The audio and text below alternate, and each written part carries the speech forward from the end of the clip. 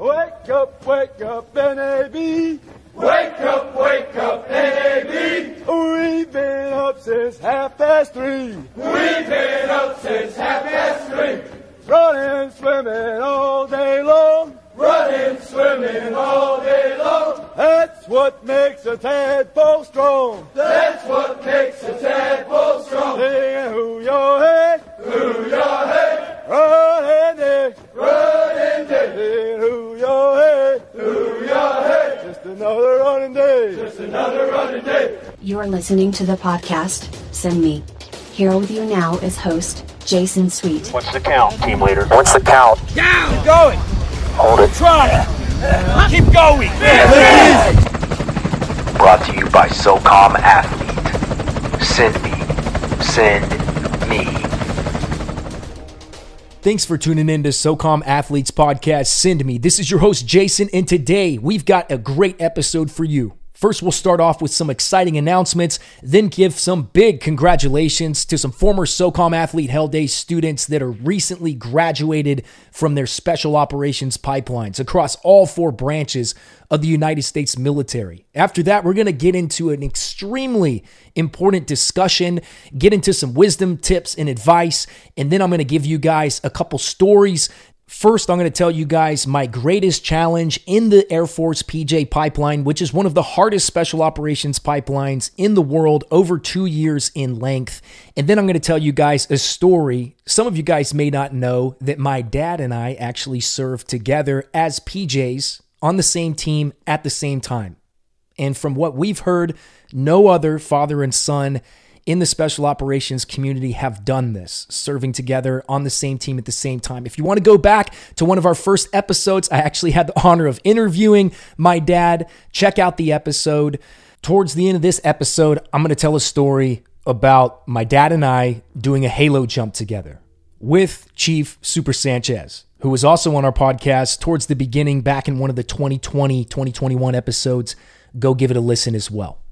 First, let's give a huge congratulations to some former SOCOM athlete students that enlisted and commissioned into the United States military after coming through our training program, doing our workouts, being members of our group chats, networking with other like-minded individuals in their area to help prepare for special operations in their journey. These guys are now graduated special operators. And I wanted to give a huge shout out to my man Garrett for inviting me to the graduation to watch you graduate with SFQC Class 333 up in Fort Bragg or Fort Liberty, whatever you want to call it right now, North Carolina, on his special day to earn his Green Beret. It was an absolute honor. One of the youngest guys in his class, a local from down here in the Navarre, Florida area. Surfed with him multiple times. Multiple Hell Day student, worked out with our Northwest Florida training group. Just an awesome, humble individual. I'm super proud of him and excited for his journey as he does his language training and gets on out to his permanent duty station. Next, my man, Carlos and Tim, thank you for inviting me to the PJ graduation class 2302. It's always an honor to go to these PJ class graduations. This is the 3rd class in a row that we've had multiple SOCOM athlete students. It's very humbling, guys, that this program attracts the types of individuals that later go on and graduate special operations training. As I stated earlier, the PJ pipeline is no joke. There's combat, diving, mountaineering, shooting, tactics, medicine, all kinds of challenges and things that you could potentially fail and get set back or booted out of the pipeline for. So the guys that finally make it and graduate at this point are just the cream of the crop and the type of guys that you want coming after you on the worst day of your life to rescue you. These things we do that others may live. Congratulations, gentlemen. A huge shout out to my 2 dudes that graduated BUD/S class 359. Gonna save your name because you guys haven't got the tridents yet. Don't want you to get smoked, but you guys know who you are. I'm super proud of you guys, both of you. To become a Navy SEAL, you got to get through BUD/S. And BUD/S is known as one of the hardest challenges in the entire world out of anything. Congratulations, gentlemen, for getting through BUD/S. I'm super proud of you, Class 359 grads. Next, congratulations to my man Tristan and my man Mason for graduating Marine Recon training. You guys are combat divers. You've graduated basic reconnaissance course. You guys aren't operational yet, but you've graduated the tough stuff. You're officially Recon Marines, combat divers, continuing your journey. I'm super proud of you guys. Thank you for including me in your journey. Next, a huge shout out to my man Jacob, graduating RASP Class 5 of 2023. For those of you that don't know what RASP is, that is the Ranger Assessment and Selection Program. In order to earn your tan beret, officially become an Army Ranger with the 75th Ranger Regiment. Jacob was a member of our Arizona group from when I started SOCOM Athlete in 2017. We're talking about 6 years. And he constantly had these roadblocks, injuries, whatever it may be. And finally, he decided to just send it in the Army with an Option 40 contract, graduated RASP, and he is exactly where he wants to be in the 75th Ranger Regiment. Congratulations, Jacob. Super proud of you, man. Lastly, wanted to give a shout out to my man Hayden and my man Jordan for graduating Air Force Combat Dive School. You guys have been a huge part of this program. It's been a pleasure to be your mentor, and I look forward to continuing to be here along your journey. You got a long way to go in the pipeline, but you're taking care of business. Combat Dive School is one of the hardest schools in the United States military, so congratulations, gents. Let's get into some announcements next. First, the Denver Hell Day event coming up on October 7th is full. We've got a record number of registrants, 75. We've got over 65 students already checked in, ready to rock and roll. This is going to be the largest SOCOM Athlete event in the history of the program. I am pumped to get out there and work with you guys in Denver. Keep in mind, the Hell Day events are only $108. We keep the cost low for you guys to give you the opportunity to come out and train for these events. Now, some of our events are partnered with these Special Forces units with the Florida and Colorado Army National Guard. So these particular events are free to attend. And if you want to go to the full weekend, the coupon code takes $108.99 off the full weekend. So these free events, we have huge numbers. These Hell Days are absolutely incredible. So if you want to attend these, they fill up quick. Don't miss out. Get registered as quick as possible. Our next Hell Day event that's sponsored is going to be in Miami on November 11th. Check the SOCOM Athlete website. Check the SOCOM Athlete Instagram for that announcement. We have a coupon code to attend that event. It's 320SFG. Again, that's 320SFG. For 320th Special Forces Group, who are our partners that have made this possible for you guys to attend. This event is November 11th, Veterans Day, down in Miami, so don't miss out on a free Hell Day event. Get some world-class training, build memories of a lifetime, and get equipped for what you need to be successful in the Special Operations pipeline. We're also conducting a Hell Day event on October 21st, Saturday, in Virginia Beach, Virginia. That's the farthest north and east that we conduct these events, so don't miss out if you're up there in the Northeast on this Virginia Hell Day event. We've got an awesome crew of instructors lined up for you, a couple active duty Navy SEALs on the East Coast SEAL teams, a former SOCOM Athlete student that's now a MARSOC operator, and a few other incredible instructors. I'll be up there myself as well, and I hope to see you in Virginia Beach this Saturday, October 21st for the big Hell Day event. Lastly, I'm very honored, humbled, and excited to announce that my wife, Jessica, and I just had our second son, Levi. We now have a family of 4. We have an almost 2-year-old, my son, JJ, and an almost 2-month-old, my son, Levi. What an absolute blessing. Fatherhood is amazing, and I'm very grateful for God's perfect timing that we are doing this at this phase in our life. It's very challenging. And it is a great responsibility. It takes up a lot of time if you want to do it the right way. So thank you to our listeners out there for your patience as I've been busting my butt to figure out the balance of life as we've brought in 2 new family members to the Sweet family. All right, let's get right into it. Question for you. How many people live in the United States? Okay, how many citizens, United States citizens, live here right now? If you guessed around 335 million, you are correct. Next question for you. About how many people are actively serving in the United States military? So we're talking active duty, National Guard, Reserve. If you guessed around 2 million total, you are correct. All right, I've got another question for you on our pop quiz. What percentage of the United States population, 335 million roughly, is serving in the United States military, which is 2 million? So what's 2 million of 335 million? If you guessed 0.6% of the population, you are correct. How many special operators are in the United States military? Well, this is an easy one. If you've got 2 million military members across all the branches, Guard, Reserve, Active Duty, we've got 20,000 roughly special operators. 20,000 of 2 million is 1%. So roughly 1% of the United States military is special operators. What's 20,000 of 335 million?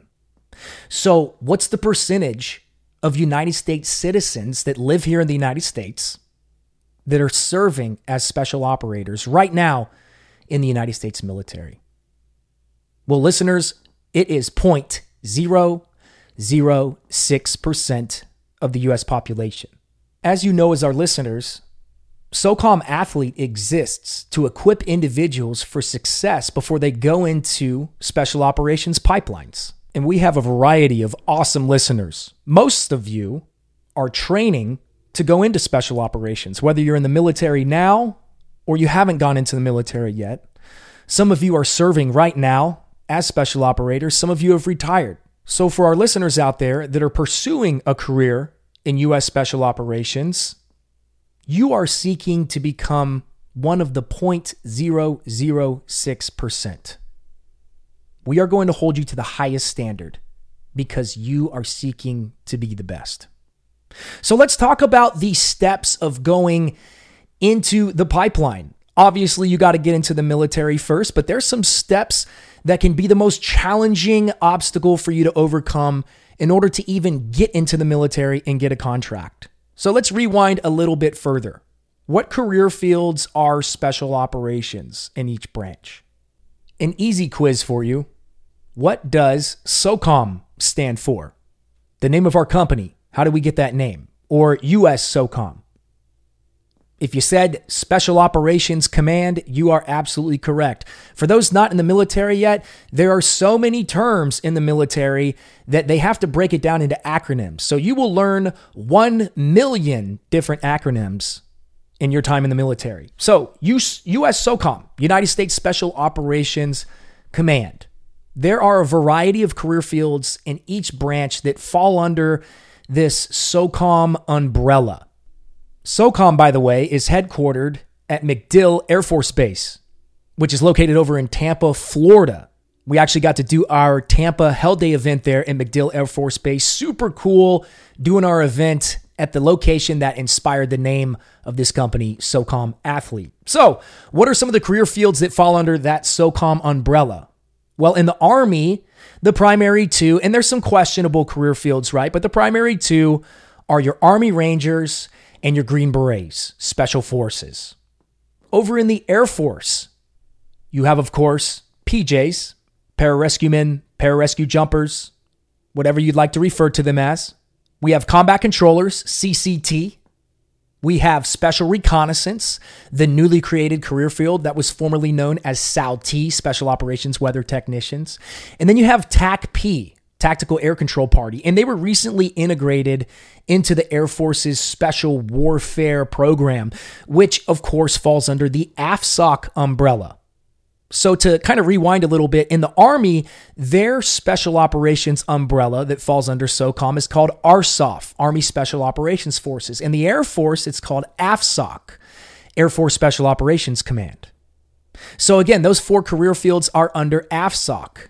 PJ, CCT, SR, and TAG-P. Going over to the Naval Special Warfare side, NSW. While one may argue there could be a career field or two added to this list, the primary career fields in NSW are going to be your SEAL team members, your SWCC dudes, that's Special Warfare Combatant Craft crewmen, and of course your Navy EOD members. And those guys are bad to the bone. They are not the same as other EOD operators in the other branches of the military. So you've got those three primary career fields in NSW, Naval Special Warfare. And then going over to the Marines, you've got MARSOC, Marine Special Operations Command. And those guys are known as CSO, Critical Skill Operators, kind of like an ODA, Operational Detachment Alpha on a Special Forces team. We have kind of this argument out there about whether or not Marine Recon is special operations or not. And here's how I will sum it up to you. Force Recon Marines, whatever you'd like to refer to them as, they are special operations capable. They have all of the special operations level training and more than most of the career fields that I've previously mentioned. However, they do not fall under SOCOM when it comes to a chain of command. They fall under conventional Marine chain of command. So with that being said, they are kind of dependent on what the infantry is doing in order for them to get the bulk of their missions. However, they do some great things in their MEUs, that's Marine Expeditionary Units overseas. You guys can do some research on that or listen to some of our previous podcasts on that. So we can also go into Coast Guard, MSRT, and talk about that, but we're going to focus on those four branches: Army, Navy, Air Force, Marine Corps for now. Okay, and I'm not going to get into the exact route to get into selection for all of these career fields, but we're going to go into kind of the basics of this. And let me tell you, before we even go into the route, did you know that 30% of individuals that go talk to a recruiter, start their process to get a special operations contract in one of these branches, did you know that 30% of individuals disqualify medically when they go to MEPS? What is MEPS? What is MEPS? I warned you earlier about the military acronyms. MEPS stands for Military Entrance Processing Stations. And that is where you will get screened and evaluated on a variety, such as hearing, vision, mobility, max bench press. I'm just kidding about the max bench press. But MEPS also goes into your medical background, such as any illegal drug use, any ADHD medication, which can be a big disqualifier. They're going to check out any surgeries that you had in the past, any metal in your body, or whatever it may be. And like I said, over 30% of the individuals that are pursuing a special operations contract will disqualify during this medical screener.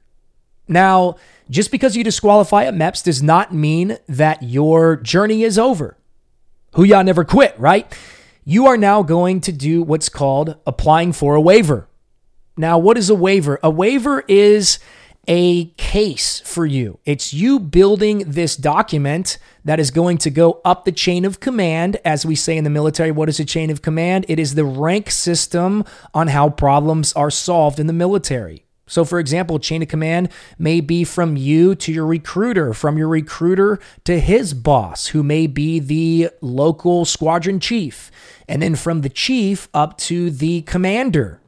And then from the commander up to the group commander. And then maybe up there's somebody who evaluates all of these waivers and gives it the final green light or the red light after everyone through the chain of command has looked through it and kind of done their part, right? So because it's got to go to multiple people and multiple desks to get approval after you've completed this paperwork packet, this case for you, it's going to take a long time.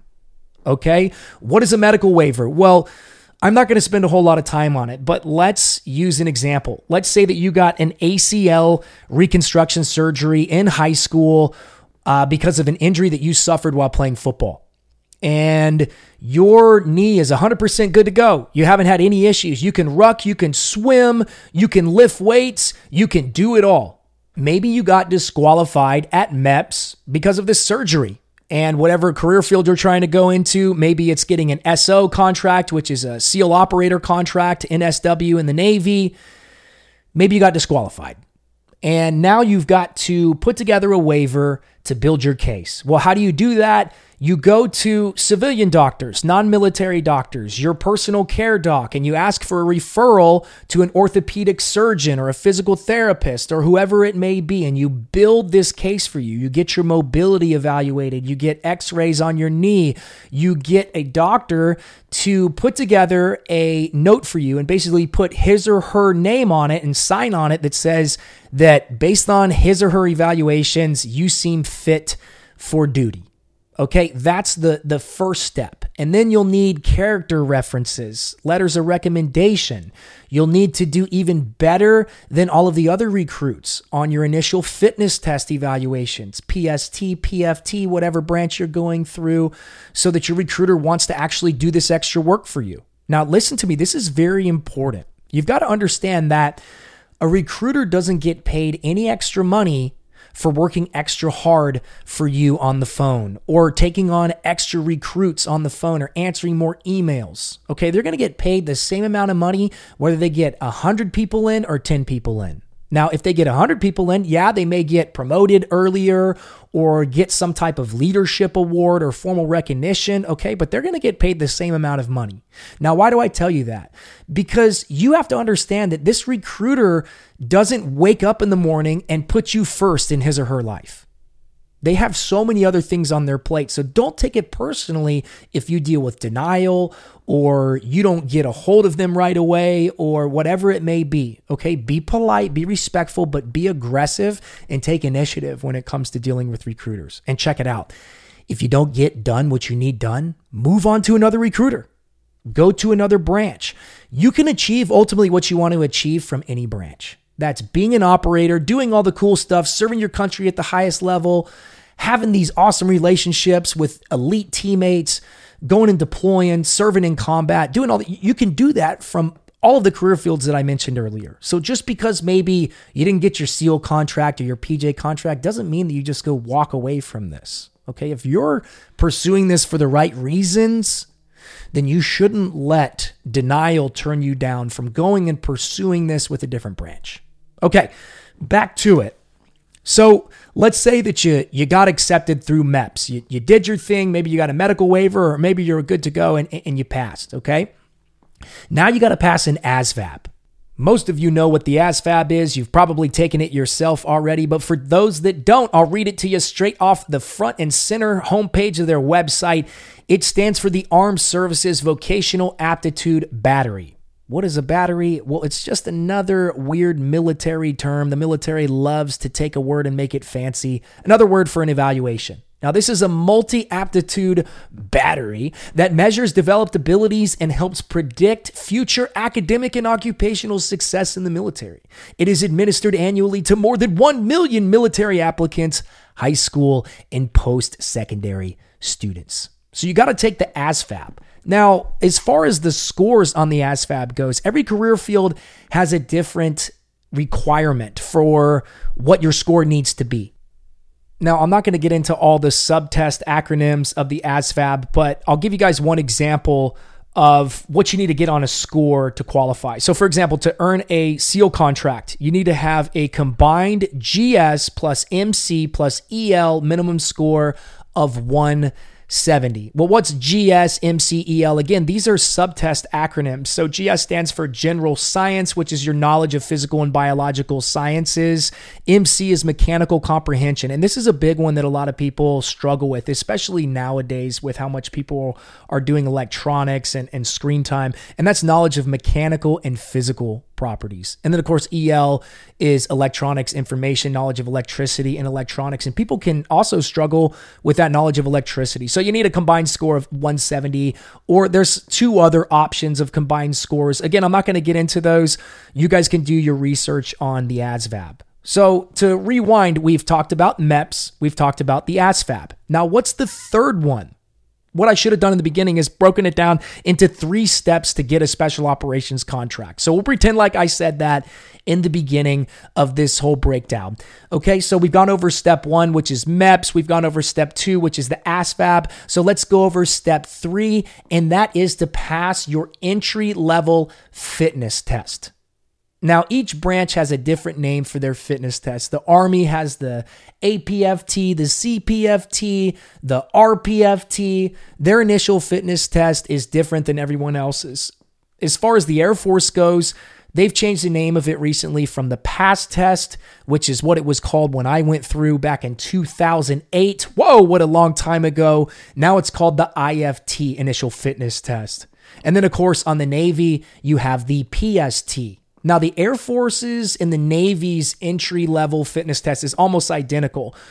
It's a 1.5 mile run, max push-ups, pull-ups, sit-ups, and then a 500 meter swim evaluation for the Air Force, 500 yard swim evaluation for the Navy.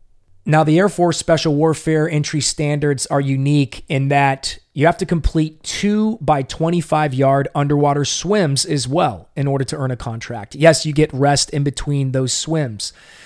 The reason the Air Force does this is because if you want to be PJCCT SR, this does not include Tag P, you have to go through combat dive school in the very beginning of your pipeline after you make it through selection, get selected. And combat dive school is one of the hardest schools in the military. As we talked about earlier, anybody can learn how to run, lift, even swim, run around in the mountains with heavy weight on their back and a rucksack, whatever it may be. But when it comes to having a variety of equipment and you're essentially breathing underwater at night, 40 feet below, navigating to a certain point from out in the ocean to a beach, only the best of the best is capable of accomplishing these tasks. My dad actually went through combat dive school in 1987. I graduated combat dive school in 2009. It was one of the best times of my life, one of the most challenging schools I've ever been to as well. Dive physics is way harder than you would think. Physics is one of the challenging topics in school, of course. Dive physics is no joke. Everything about dive school is challenging. The military takes away the fun of scuba diving. Trust me, don't think that you're going to be hanging out on a shipwreck looking at coral, playing with fish. You're going to be combat diving and everything that comes with that. So back to these entry-level fitness evaluations. For the Army, as you guys may know, the 2-mile distance is what they evaluate on their entry standards. They took sit-ups out of it. They evaluate push-ups, evaluate pull-ups. And if you're looking to get a contract to be a Green Beret through Army National Guard Special Forces, 18 X-ray contract, Rep 63 contract, or what those called, you got to be able to do a 5-mile ruck march as well and a 5-mile run. So these are some of the standards that you're looking at in order to get into the military, right? And again, I could go into all of the career fields. They're all a little bit different across the 4 branches: Marine Corps, Army, Navy, Air Force. But that's kind of how it's done. So you've got your big 3: medical, academics, fitness. And it should be without saying that you're going to get a background check. And of course, you're going to go through an integrity evaluation. So you'll answer a variety of questions about your past. So when you analyze the big 3, background checks, personal past, I've talked to some recruiting battalion commanders that have given me this data. Roughly 70% of the individuals that first contact a recruiting command disqualify in one of those 3 or 4 ways that we mentioned. So in order to even get your foot in the door, to get a contract, to go to basic training with a guarantee to give it your shot at a tryout, which we call selection, BUDS, SFAS, ANS, etc., you're looking at like a 75 roughly % chance of an individual failing one of those steps. So if you're listening to this podcast and you are young, everything that you do matters. Tread lightly. Now, that doesn't mean that you don't go hard and send it in everything you do. It means that you critically analyze all of the decisions you make, knowing that these decisions are going to echo into your future and could affect your ability to pursue your hopes and your dreams in life. So make sure that you are performing some of these character traits and these behaviors that we look for in special operations in your life now. Start implementing them now. Having integrity, being professional, being courteous to people, being the best or trying to be the best at everything that you do, giving it your best effort, caring about things, being reliable, dependent, being on time, never complaining, working super hard when others are sleeping. Whatever it may be, I could keep going on. Start doing these things in your life now, and you'll stay away from trouble. Generally speaking, the busier you are, the better. Your grandparents have an old saying, idle time is the devil's workshop. That means whenever you don't have something going on, that's usually when you get into trouble. Stay busy and productive, and you'll stay on the path. All right, enough of that fatherly wisdom. I mean, what do you guys expect? I'm a father of 2 now, right? Big old family of 4. I got to drop that Papa Sweet wisdom. Okay, so let's say you got your contract. Congratulations. You get to step foot in the door. What are these contracts? Well, I'll discuss a few across the branches. So we'll go over Navy, Army, and Air Force. Sorry, Marines. We're just going to talk about those 3 real quick, okay? So for the Air Force, if you want to go into active duty Air Force and become a PJ, a CCT, SR, TACP, whatever it may be, you actually have to go in with this open general type of contract called the SWOE, Special Warfare Operator Enlistment. And what that means is that you don't necessarily get guaranteed one of those jobs. You're guaranteed to get put in the, quote, draft of special warfare candidates. Hopefully you get the job you want. To increase your chances of getting the job you want, you've got to complete ANS, that's assessment and selection, the selection course for Air Force Special Warfare trainings, okay? You got to complete the course, top of your class, top performer, great teammate, whatever it may be, and you will get your job of preference, okay? But all the middle of the road guys, you're going to go where the Air Force needs you based on their current manning needs, your personality, your performance, kind of those 3 things together, all right? So that's the Air Force SWOE contract. I'm not going to get into it, but if you want to bypass that and be guaranteed a PJ contract, for example, there are quite a few pararescue, guard, and reserve units out there. And if you go through those units, you're guaranteed a PJ contract. They will send you to the pipeline, same pipeline, but you're guaranteed a PJ contract because you're going to be stationed at that unit after you finish, okay? And again, we can discuss that another time. There's ways around these things, okay? National Guard Special Forces, awesome option. You get to pick your MOS after you complete Special Forces Assessment Selection. Check some of our earlier episodes for more details on that. Okay, over in the Army, you also got your Option 40 contract. Okay, and that's a guarantee to go to RASP, Ranger Assessment and Selection Program. So when do you go to RASP? Well, first you got to go through Army Basic Training, and then you do your OSUT, which is essentially being out in the wilderness with a lot of gear, limited rations, limited sleep, moving around, learning how to do basic patrolling, basic soldiering, all that good stuff. And then eventually you'll go to pre-RASP, which is a total kick in the butt before you go to RASP, and then finishing RASP phase 1 and phase 2 of that course, you'll finally graduate and get your tan beret. Okay, it's not a lengthy pipeline.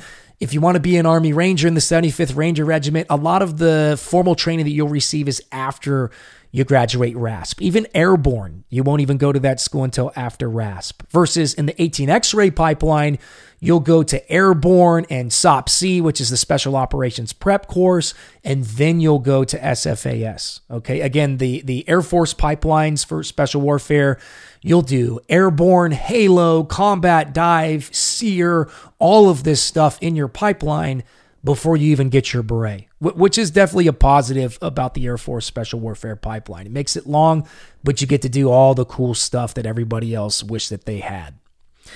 Okay, going into the Navy, the SO contract is the Special Warfare Operator contract, SEAL Operator, whatever you like to refer to it as. It's got multiple names in past history. This is a contract for you to go in to become a SEAL, SWIC, you've got Navy EOD, whatever it may be. You go in with the actual job, okay? So it's not like the Air Force where you go in open general, do the same selection course, and then get your job handed to you. This is different. You'll go in with the SEAL contract. You'll go in with the SWIC contract, the Navy EOD contract, whatever it may be, okay? Earning these contracts. Okay, so let's rewind a little bit and talk about earning a contract. Let's say that you got your medical down, you got your physical fitness test down, you're working on your ASVAB, you haven't taken it yet, whatever it may be. Let's say you haven't quite got your contract. What are you going to do while you're working with your recruiter, waiting to ship out to basic training, whether you have your contract or not? Again, what are you going to do while you're working with your recruiter before you've shipped out to basic training, whether you've earned your contract or not? Well, for the Air Force and the Navy, the Army does not have this. The Marine Corps does not have this. But for the Air Force and the Navy, you'll do what's called the Delayed Entry Program, the DEP.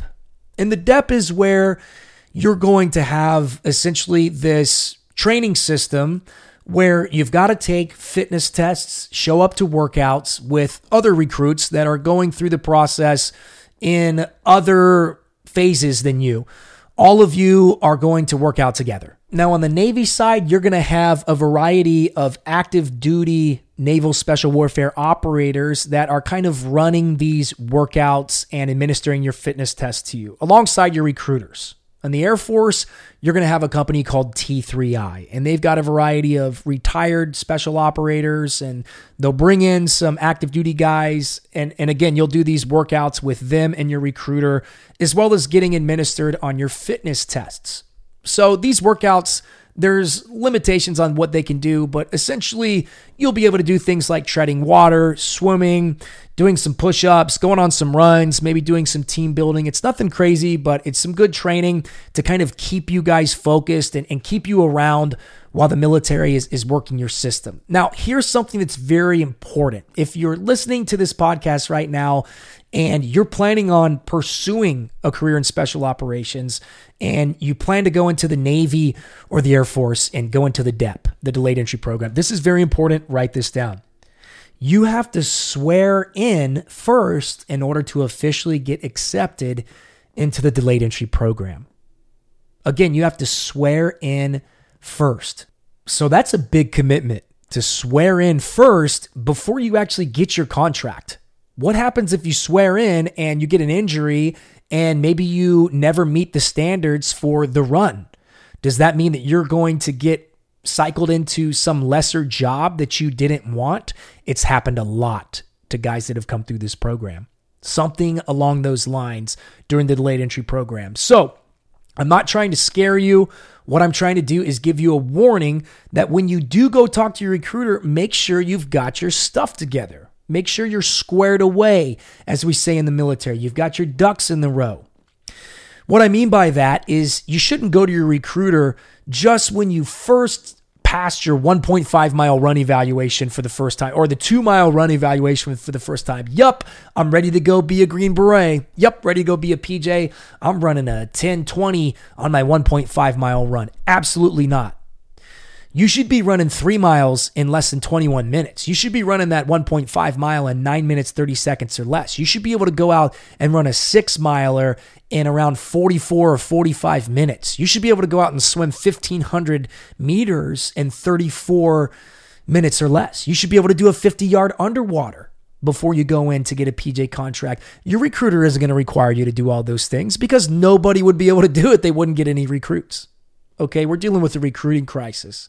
So the standards have constantly lowered on these initial fitness tests. They've not gotten harder. So you have to be proactive and take the initiative to be as physically fit as possible and hold yourself to the highest standards before you talk to your recruiter. Not only is that going to help you not be a liability, but your recruiter is going to be excited to work with you when you're a physical stud who is not high maintenance. So the big question now is, what are the recommended numbers for our fitness tests and other things like water confidence, ruck marching, weightlifting, etc., before we go talk to our recruiter? Well, that is a very detailed question that requires a detailed answer that's going to be different for each branch. We have this information spread out all over our former podcast episodes. Go back and give them a listen. We discuss these at our Hell Day events and our development courses, and we also have this information on our online prep programs. What I'll tell you is this, to give you a quick Cliff Note version. Do research on what the final evaluation criteria is on each of these career fields and be able to accomplish either that number or close to that number. For example, in a variety of these career fields, combat control, Army Rangers, SFAS, whatever it may be, the 12-mile ruck march is evaluated. Now, I'm not telling you to go out and be able to ruck 12 miles all the time. But what I am asking you is, can you put 50 plus pounds on your back and go walk through challenging terrain for 12 miles? Do you think the military is just going to get you ready for that? How much weight can you deadlift? Can you take a 200 plus pound person and throw them up on your shoulders and do a fireman's carry across a 100-yard field? Are you capable of that physically? Do you weigh enough? Do you have enough muscle to carry your load with your teammates during selection when you're carrying a heavy litter or an apparatus or a boat or a log? Can you pull your weight? Can you add value? When it comes to the pool, do you go right into the deep end and sink like a rock? Can you tread water and hold your own safely and efficiently in the open water? Have you ever been in open water? Have you ever done something like surfing or spearfishing or scuba diving? Do you have any confidence in the water? Do you know different strokes besides the freestyle or just the breaststroke? Okay, I could keep going, but these are all types of things that need to be evaluated before you go talk to a recruiter. Because like I said earlier, the recruiter isn't getting evaluated on how many people they got into the pipeline to get paid more money. They're getting the same amount of money whether or not they're a top performer or a bottom performer. So you've got to take care of yourself. And recruiters are hit or miss. There are a lot of great recruiters that are passionate about their job, straight shooters that have integrity and are going to take good care of you. Other recruiters are just there on an assignment. They're not into it. They don't want to mess up, and that's about it. Okay, so take care of yourself. Hopefully you find yourself a great recruiter because they are out there. Okay, next let's talk about the officer side of things. If you are planning on commissioning into the military, your route will be quite a bit different from the enlisted side. We're not going to spend a whole lot of time on it. Long story short, you're going to have to drop a packet, as they say, and then you'll have to go through some sort of physical screener that's usually a condensed version of selection. For example, to become a Navy SEAL officer, you have to go through SOAS, that's SEAL Officer Assessment and Selection. This is a 5-day course that is modeled like BUD/S. And the idea is that if you make it through this course in good standing and get picked up, you're going to be successful at BUD/S. Because the last thing the Navy needs is their SEAL officer candidates quitting or falling out during the course. When that happens, a lot of enlisted guys will follow. So you got to have your leaders as some of the top physical studs out there. On the Air Force side of the house, you have something called Phase 2. And Phase 2 has changed over the years, but it's essentially the same as SOAS. You have a condensed version of ANS, Assessment and Selection, that's going to expose these candidates to the same type of things that they'll see in the selection course. So you'll have to obviously go through that condensed selection, but you'll also need things like letters of recommendation. You'll have to go through Officer Training School or ROTC or one of the military academies first before you earn a contract. If you want to be an 18 Alpha, that's a Green Beret officer, Army Special Forces. You actually have to do time as a conventional officer first. And there's a variety of different requirements as you guys are picking up, as you're listening, for different jobs across the branches. So if you want to be an officer, there's a different path in, but it's all the same. Generally, once you actually get in, you're going to go through selection together. And after selection, you're going to go through a very similar pipeline. Officers are going to do some different training throughout the pipeline, go to some different courses, same with enlisted, but it's going to be very similar. So hopefully that answers some questions as far as the officer side. We'll do an episode in the future on the advantages and disadvantages of officer and versus enlisted and why you should probably choose one versus the other based on your situation and what you're looking to get out of your career. Let's move forward. You got your contract. Congratulations. You're shipping on out to basic training. Officers, obviously, you're not going to go to this basic training. This doesn't apply to you. We'll pick up afterwards. You're heading on out to basic training. Basic training is different in all 4 branches, as you guys have probably heard. You've got the Marine Corps, who does what they do, basic infantry training in the Marine Corps, Air Force, who does what they do. You've got the Army, you've got the Navy. Everyone has a slightly different basic training, okay? And the idea in basic training is to teach you how to follow orders, very, very basic orders, and perform very simple tasks as instructed. So you've got to learn how to listen to orders, follow orders, and execute appropriately. So you'll do a lot of things that seem a bit tedious, such as making your bed perfectly based on a set of instructions and a set of standards and criteria. Marching is a big formation, and doing these facing movements and having to do it perfectly as a unit. Obviously, your fitness tests and executing the proper form on your calisthenics. You'll do things like memorizing heritage from the branch that you're in, creeds, things like that. You'll also learn basic soldiering, basic shooting, patrolling, how to use mop gear and gas masks to protect against chemical and biological weapons. You'll learn and be evaluated on history and heritage of the branch that you're going in. So basic training is not the most challenging thing, okay? It's to develop very basic skills, hence the name basic training. After basic training, you finally graduated, you got a uniform with your name on it, maybe 1 or 2 ribbons, maybe a little piece of flair. You got your shiny shoes, right? You know how to set up your gig line, which is your button to your belt to your zipper pocket area, right? You got all that lined up. You're good to go. You got a good shave on. You know how to put your cover on properly. Congratulations. You're a soldier, airman, seaman, Marine. You told all your friends at home you're basically Rambo now. You're ready to go to war, start stacking bodies and serving your country. Hoo-yah! But guess what? You don't have a specialty yet.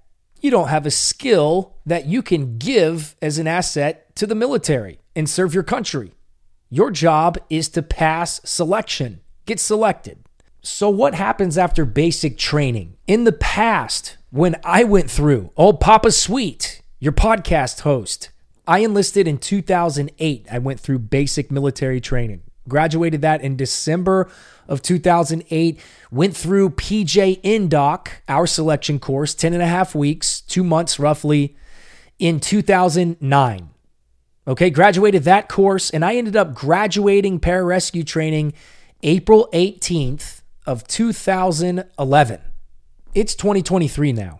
Things have changed. In 2017, and even before, the 18 X-ray program has been doing this for a while, but in 2017, the Navy and the Air Force in particular started implementing what we call prep courses. And you guys know the names have changed of these courses, whether you want to call it BUDS Prep in the Navy or in the Air Force side of the house. You can call it SWCC now, Special Warfare Candidate Course. It used to be called the Battlefield Airman Prep Course when it first started. I'm not going to go into detail about all the different special operations prep courses across the branches, but something like the Special Operations Prep Course, which is where you go when you get an 18 X-ray contract. This is right before SFAS, Special Forces Assessment Selection. This prep course is designed to strengthen you physically and help introduce you to some of the concepts and exercises as well as the critical problem solving that you may see at SFAS. So most of these prep courses are 8 weeks in length. You're not going to have the opportunity to make a transformation at these prep courses. That's not what they're designed to do. They're not long enough for that. The Army, Air Force, Navy, Marine Corps, they don't have time for that. But what they will do, and the reason why I told you about when I went through, these prep courses will help you get back into shape, if not good shape, better than before you go through selection. When I went through, we didn't have these prep courses. You went straight from basic training to selection. Now, selection generally was designed a little bit different. So in the beginning, maybe the first week or so, it would be more of a crawl phase as far as a little bit more introductory type of things than now because there was no prep course. But now, obviously, there's prep courses, and often you guys will get some time to train and do some additional training during basic training, during basic military training, BMT, BCT. When I went through, we didn't actually get that. So there were a lot of guys who were complaining that they went into the military in great shape. Then they spent X amount of weeks in basic training, marching around, folding t-shirts, making beds, and learning about heritage and history, and not a lot of time swimming, running, etc. So now there's really no excuse. You go in great shape. You always want to be way above the standards. You go to basic training. Go ahead and expect to lose some of your ability in basic training. Okay, it's a very busy schedule.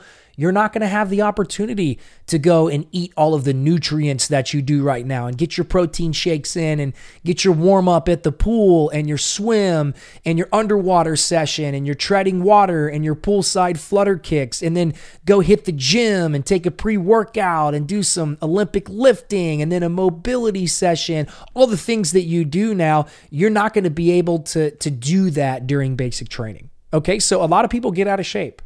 The prep course, in my opinion, is that answer to help guys get back into shape before selection. So don't expect it to solve all of your problems, but you will learn a lot of valuable things, even some skills in these prep courses. And they're usually somewhere around 8 weeks. Okay, so we're walking through this. We've talked about the whole entry process, ASVAB, physical standards, getting through the fitness test, getting through MEPS, getting a contract, going through basic training for you officer candidates out there, putting in a good packet, and getting through your pre-selection course, your screener, whatever it may be called.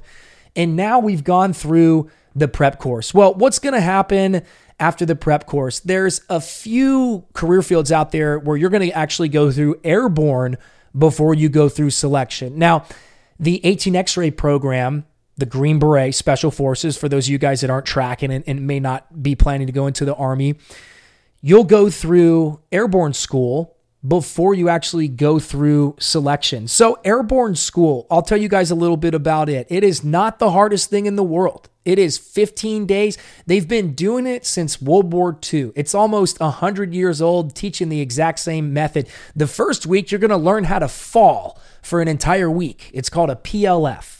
Okay, parachute landing fall. The second week, you may start falling from towers, from zip lines, and things like that. You're going to learn how to fall some more with a little bit of added intensity. You may even run around the road a little bit and do some Jodies, C-130 rolling down the strip. Airborne daddy going to take a little trip. Mission top secret, destination unknown. Don't even know if we're coming home. Week 3 of airborne, you're going to do some jumps. 5 jumps. 4 of them are going to be, I believe, without equipment. You may do 3 of them slick. The 4th one, I believe, may be with equipment. The 5th one is going to be with equipment at night. Okay, you got to do a night jump. Okay, now there may be some minor changes. I know probably hundreds of you guys that are listening right now are either recently graduated from airborne school or whatever it may be, but that's how it was when I went through. It's always been, you do 5 jumps there. I know that that's not going to change. So whenever you actually get to your teams, funny story, somebody who just went through airborne school and like never jumps again, believe it or not, there's a ton of them that go through airborne school. You got like lieutenant colonels who are getting a re-enlistment bonus, and this is part of their package to go to airborne school, and all they do is do computer work all day. You'll have like ROTC people. You got slots for recon Marines, 82nd Airborne guys that just graduated TACP pipeline, RASP, you name it. There's all kinds of slots for airborne. So there's a lot of people that do use this skill of parachuting, basic parachuting, static line jumping as it is. But there's a lot of people that don't, okay? So anyways, we call the people that never jump again and only have 5 jumps for the rest of their career, we call them 5 jump chumps. So for you listeners out there, if you're a 5 jump chump or you know a 5 jump chump who's telling everyone that they're a halo jumping sky god, tell them to drop down and start knocking out push-ups immediately. So as far as airborne school goes, when you show up, the instructors, we call them black hats. They wear black hats, and you refer to them as Sergeant Airborne. Sergeant Airborne will refer to you as legs, meaning you never jumped out of a plane before. You're a leg. And for you junior enlisted, they'll take some pokes at you and call you a nasty leg, a stinky leg, a dirty leg, you name it. But you're all legs until you become an airborne qualified basic parachutist 5 jump chump. Okay? So that's airborne school, 15 days of your life. You'll always remember it. For those of you that are going Air Force Special Warfare, you'll go to airborne school after you get done with selection, pre-dive, and combat dive school. Airborne school is after that. For those of you guys that are going Recon Marine, MARSOC, you guys will actually go to airborne school after you finish your selection courses as well. ANS, BRC, guys who graduate RASP with the 75th Ranger Regiment. You'll go to airborne school right after you earn your beret. If you want to be TAC P, you'll also go to airborne school right after you earn your beret.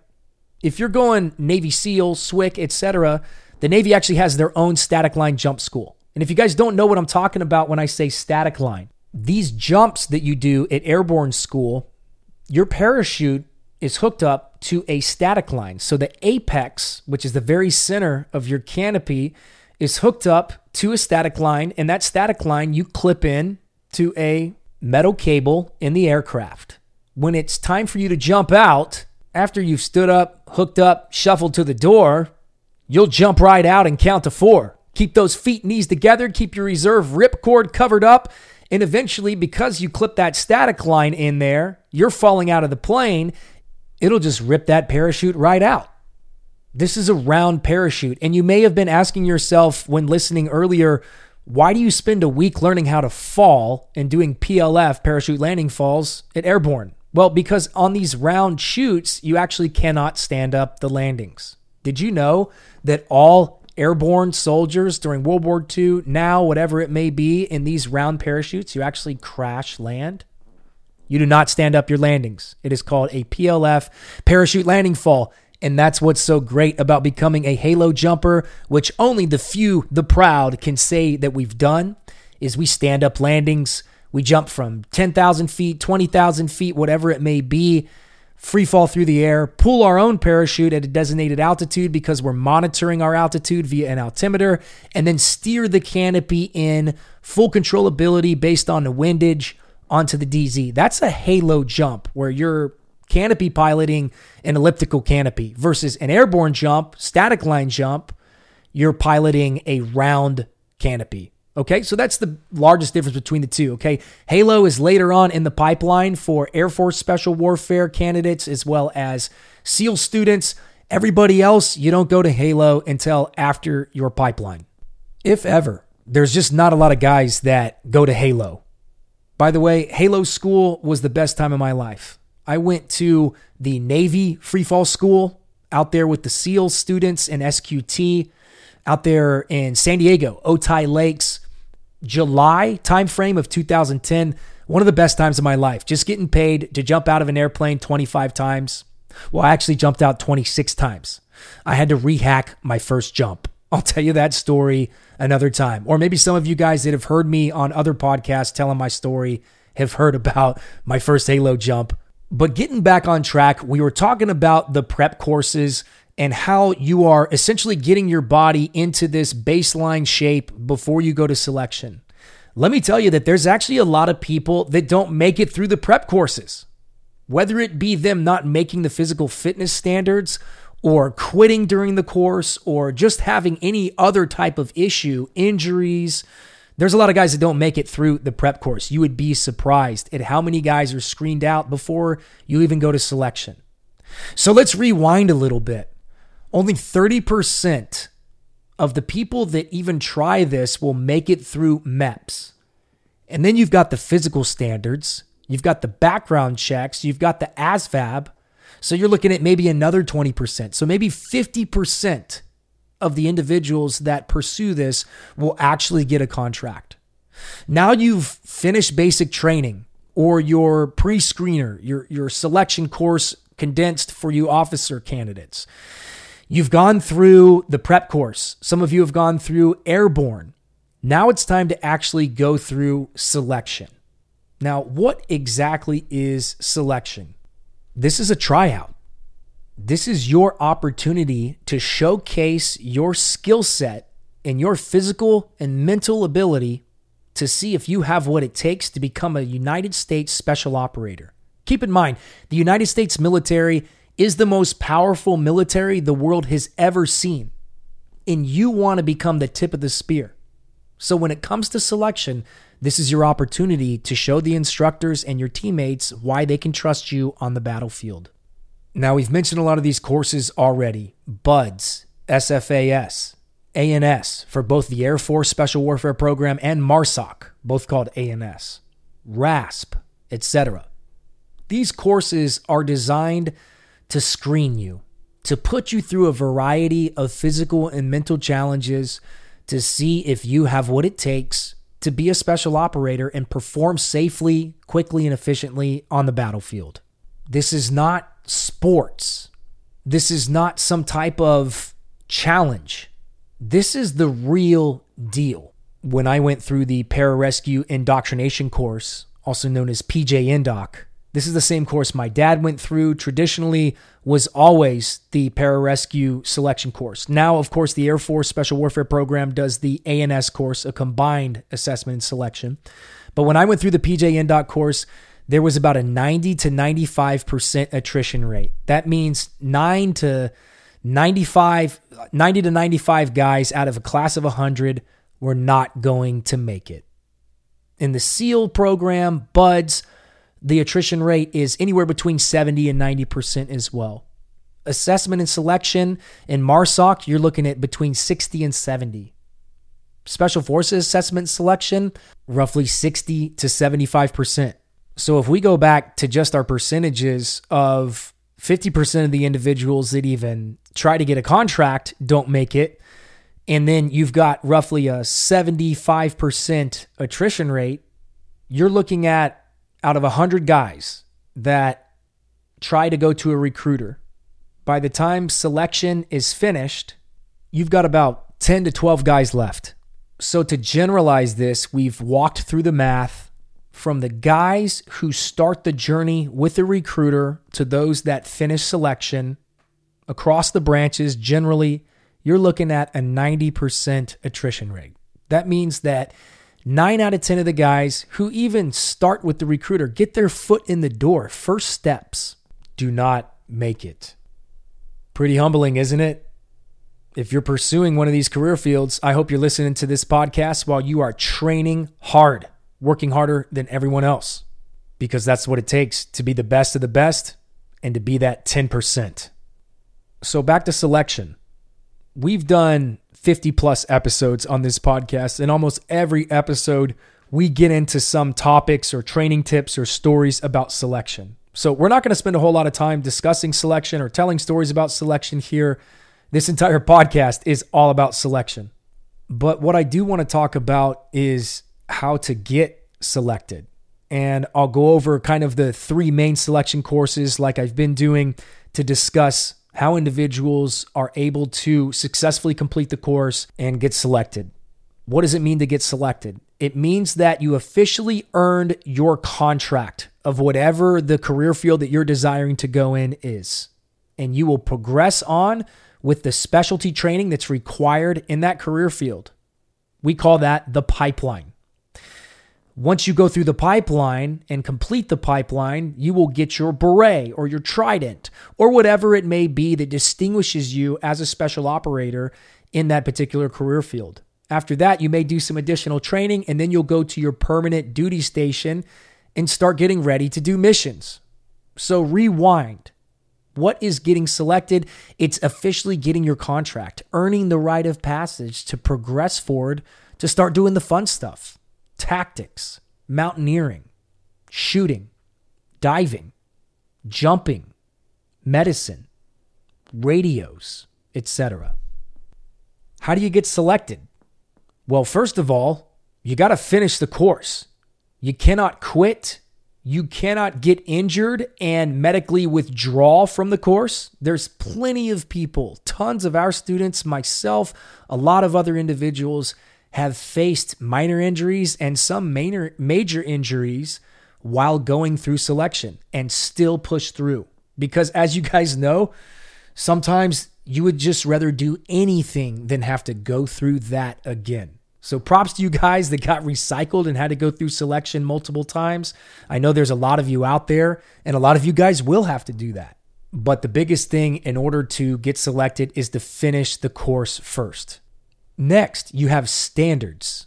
Typically in selection, this involves physical fitness standards, but you also have academics. For example, in BUDS Phase 2, when you get into your diving, you're going to have dive physics. And if you can't pass dive physics, you're not going to meet the standard and you're going to get recycled. Enough recycles, you're not going to be able to graduate BUD/S and become a SEAL, right? And that's the case for all of the different career fields. You're going to have some academic standards as well. Typically, they're not super challenging. It's the physical standards, as you know, that will drive the attrition during selection. So you got to meet the standards. Maybe it's the day one physical fitness test, or maybe it's the 4-mile beach run 2 months into the course, or maybe it's the final 1,500-yard swim or final 50-meter underwater. Whatever it may be, the challenging aspect of selection isn't just getting through the beatdown in the gauntlet, it's also meeting those physical fitness standards.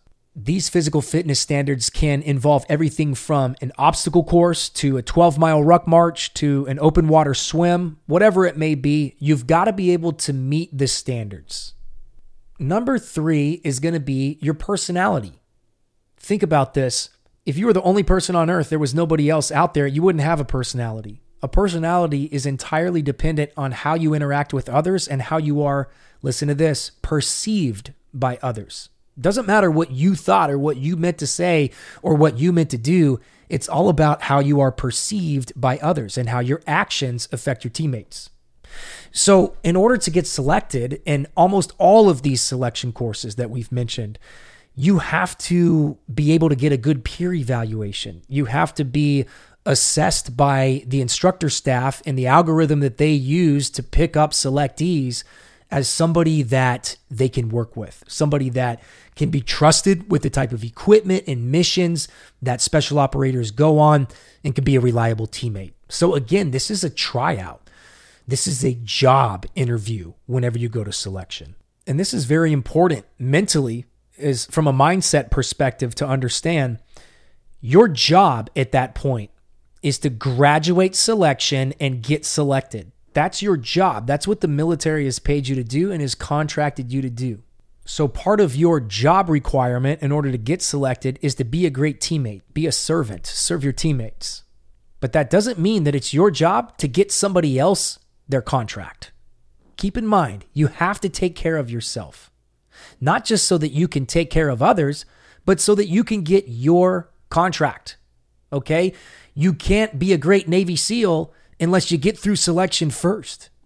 You can't be a great pararescue jumper and save lives someday unless you first get through A&S and get selected and picked for the job you want. And let me tell you, the way you get treated by the instructors, also known as cadre, during selection is not nice. They will crush you.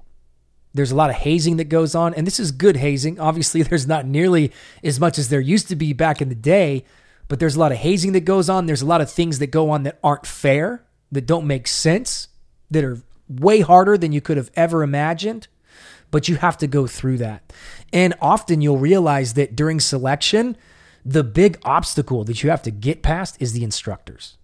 It's almost like at times it's you versus the instructors. They're creating this challenge for you. They're creating the timeline for you. They're creating the standards and requirements and letting you know what you have to do in order to survive. They're telling you how much sleep you get to have. They're giving you your equipment, your rations, etc. So that's really one way of looking at it, is that in order to get through selection, you have to be able to get through the instructors. And a great way to be able to do that is to be great at following orders.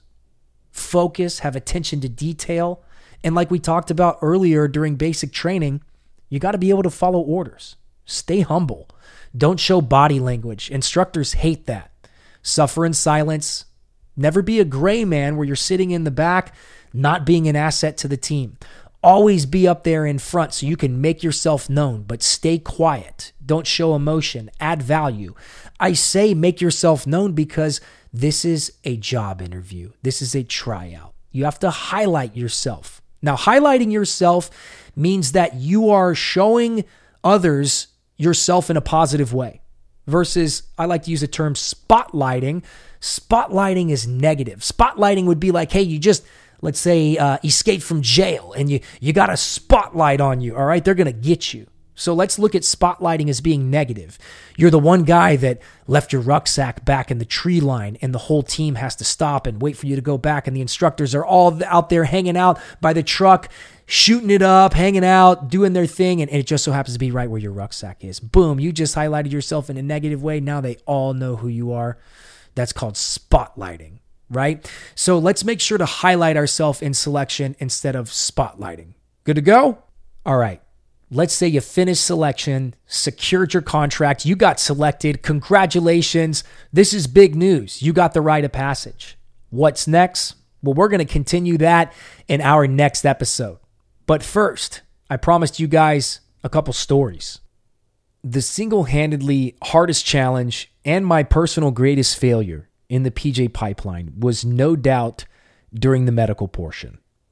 Our medical phase of the PJ pipeline is about 6 months long. You go through the EMT basic course and then have to take the EMT National Registry test. And then you go through the EMT paramedic course, have to take the EMT paramedic National Registry test, which is one of the harder tests that I've ever taken.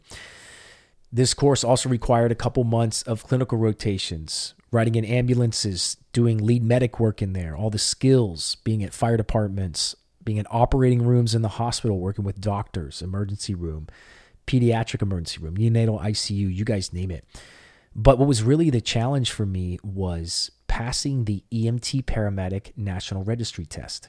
Now, keep in mind, for those of you guys that know my story, I played a year of college baseball under a scholarship, and then I enlisted into the Air Force to be a PJ following in my dad's footsteps. So I didn't really do anything prior to the PJ pipeline in the respect of prep or maybe a medical course or learning how to work ropes and knot tying and carabiners and mountaineering tactics, survival stuff.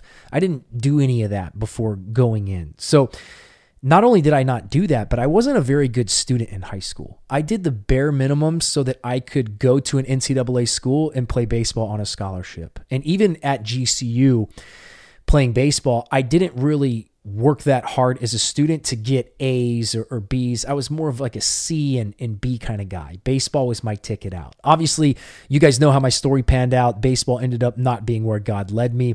But regardless, now I'm in the PJ pipeline and I've kind of used my physical ability to get myself to where I'm at. And now I've got to focus by sitting in a classroom for 8 hours a day, learning all of this medicine, and ultimately studying for the EMT Paramedic National Registry test, which is an infamously challenging test. The way the test works is that it has sections. One of the sections is medicine, the other is trauma, the other may be operations. And if you fail just one section, you fail the whole test. It doesn't matter if you crushed all the other sections to where you actually passed the exam in the long run. You got to pass all the sections. And then the most challenging part about the exam is that it keeps getting harder and harder as you answer the questions right. And if you were to get a question wrong after getting a series of questions correct, it will reset you down to a lower level. It's complicating, and it was the hardest thing that I'd ever done. I actually failed it the first time. And I had to see all of my teammates that some of them I went through basic training with and PJ NDOC with and airborne school, all of them advance while I got set back. Now, I didn't have to do the whole paramedic thing again, but I got set back to what they called the island. And it's where you spend a month just studying for this test, and then you get to rehack this exam 5 weeks later. So I got put on the island to take the exam the second time. And what I really learned how to do is get comfortable being uncomfortable in the classroom. Yeah, I can get comfortable being uncomfortable for things that I'm a little bit better at and things that I train for and things that are challenging for me that I enjoy, like water confidence, swimming, running, ruck marching, lifting weights, PT, whatever it is. I'll crush that. But when it came to being in the classroom and focusing, listening, paying attention, not burning any calories, not moving around, sitting in one place for a long time, taking notes, going back and reading the chapters, comprehending information, I wasn't good at that yet. I hadn't developed that part of my brain or that willpower and mindset. So what did I do? I took that EMT Paramedic National Registry test for the second time. And I remember feeling like I knew a lot of the answers. but going back through and carefully reading the question again and actually changing my answer quite a bit. Guess what happened? I failed the EMT Paramedic National Registry test a second time. You only get 3 tries. So this is my last try. I'm back on the island. I have to sit in a classroom for 8 hours a day for an entire month. Now, this is what the Air Force is paying me to do. It's my job, Roger, but I'm not enjoying this. I'm not having a good time. But by this time, I had practiced my test-taking skills so much and had reread a lot of the textbook and had quizzed myself and done additional research and watched videos that I felt fairly confident on the information. And I got some great advice from somebody that crushed the test, Chris Peterson. His advice was, dude, just go with the answer that you feel is right and don't change your answer. So I went with his advice. Didn't really drink a lot of caffeine at the time. I drank a Red Bull before the test, was on fire, went in there, sped right through it, chose my first answer, finished like first or second in the whole exam room. And I never finish exams first. And I'm just like, dude, I must have failed that. Like, it gave me the most amount of questions. Like, I got like 120 questions or 150 or whatever it was. And rumor had it, like, if you got the max amount of questions, you either failed it or barely passed it, right? So here I am kind of second guessing myself. And I'll never forget, about 48 hours later, I logged on the EMT website, and there it was, Jason Sweet, EMT paramedic. I passed the examination. And let me tell you, the discipline and the study habits that I learned in those brutal 8 weeks that I spent on the island helped me to later on go to the University of Arizona and earn a bachelor's degree in biochemistry, one of the hardest and most challenging degrees at all universities. If I can do it, you can do it. And looking back on it, what really pushed me to perform to that level is that I only had one more chance. My job was on the line. Some of you guys need that level of pressure and need that kind of kick in the butt so that you can open up your mind and open up your ability to that next level of performance. Growing up, there was a phrase that my dad would use. I can't is the brother of I don't want to.